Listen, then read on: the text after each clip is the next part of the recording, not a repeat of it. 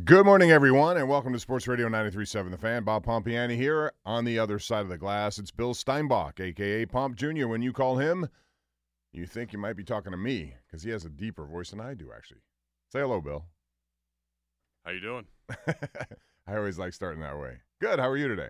I'm well. A little Good. cold, but doing well. Well, it's a sunny day. That always is an encouraging sign, and we're here to talk sports for 2 hours up until Pirate Baseball. Again, the number is 412-928-9370. The Fan Hotline is brought to you by Wright Automotive, the best deal in Pittsburgh. You can also call the Edgar Snyder and Associates Fan Text line.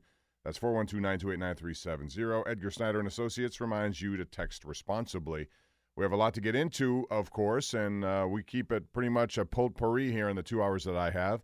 We'll talk Penguins, a lot of them, and what happened last night, and as they get closer to the playoffs, which begin on April the 11th, that's just around the corner, but only 7 games left for the Penguins, as they lost last night in overtime. How in the world, looking back, did Edmonton trade Taylor Hall? How in the world? Can you imagine him and Connor McDavid on the same team? Taylor Hall is an MVP potential kind of guy. He's had an unbelievable season with them. 33rd goal last night. It came in overtime as the Penguins left him totally uncovered at center ice.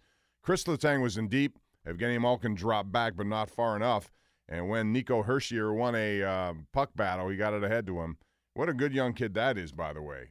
He's only a teenager, too. One of those guys that they're going to build around. And I think Ray Shero's done a pretty good job there changing the complexion of this team.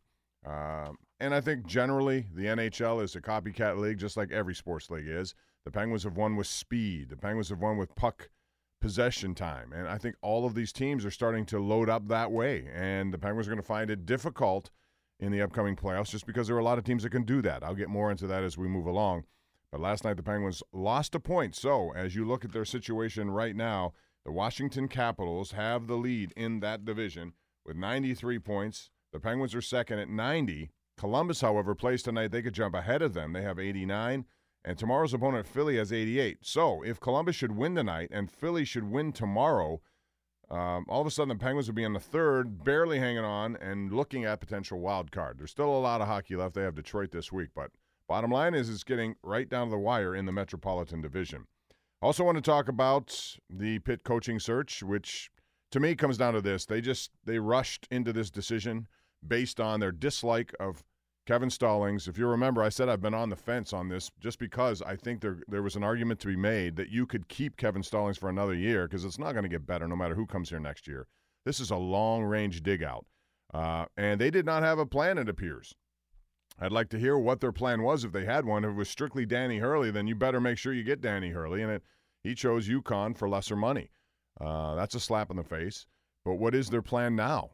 And did they make that decision having a plan in place? 412-928-9370. Also, we'll get into some spring training talk on the Pirates because we can talk about your predictions for this coming season because the next time we convene, which is next Saturday, we'll already have the season underway with games in Detroit, Michigan. Starts on Thursday, and Ivan Nova is the opening day starter, followed by Williams and Kuhl in Detroit. Jamison Tyone will get the April 2nd home debut against Minnesota.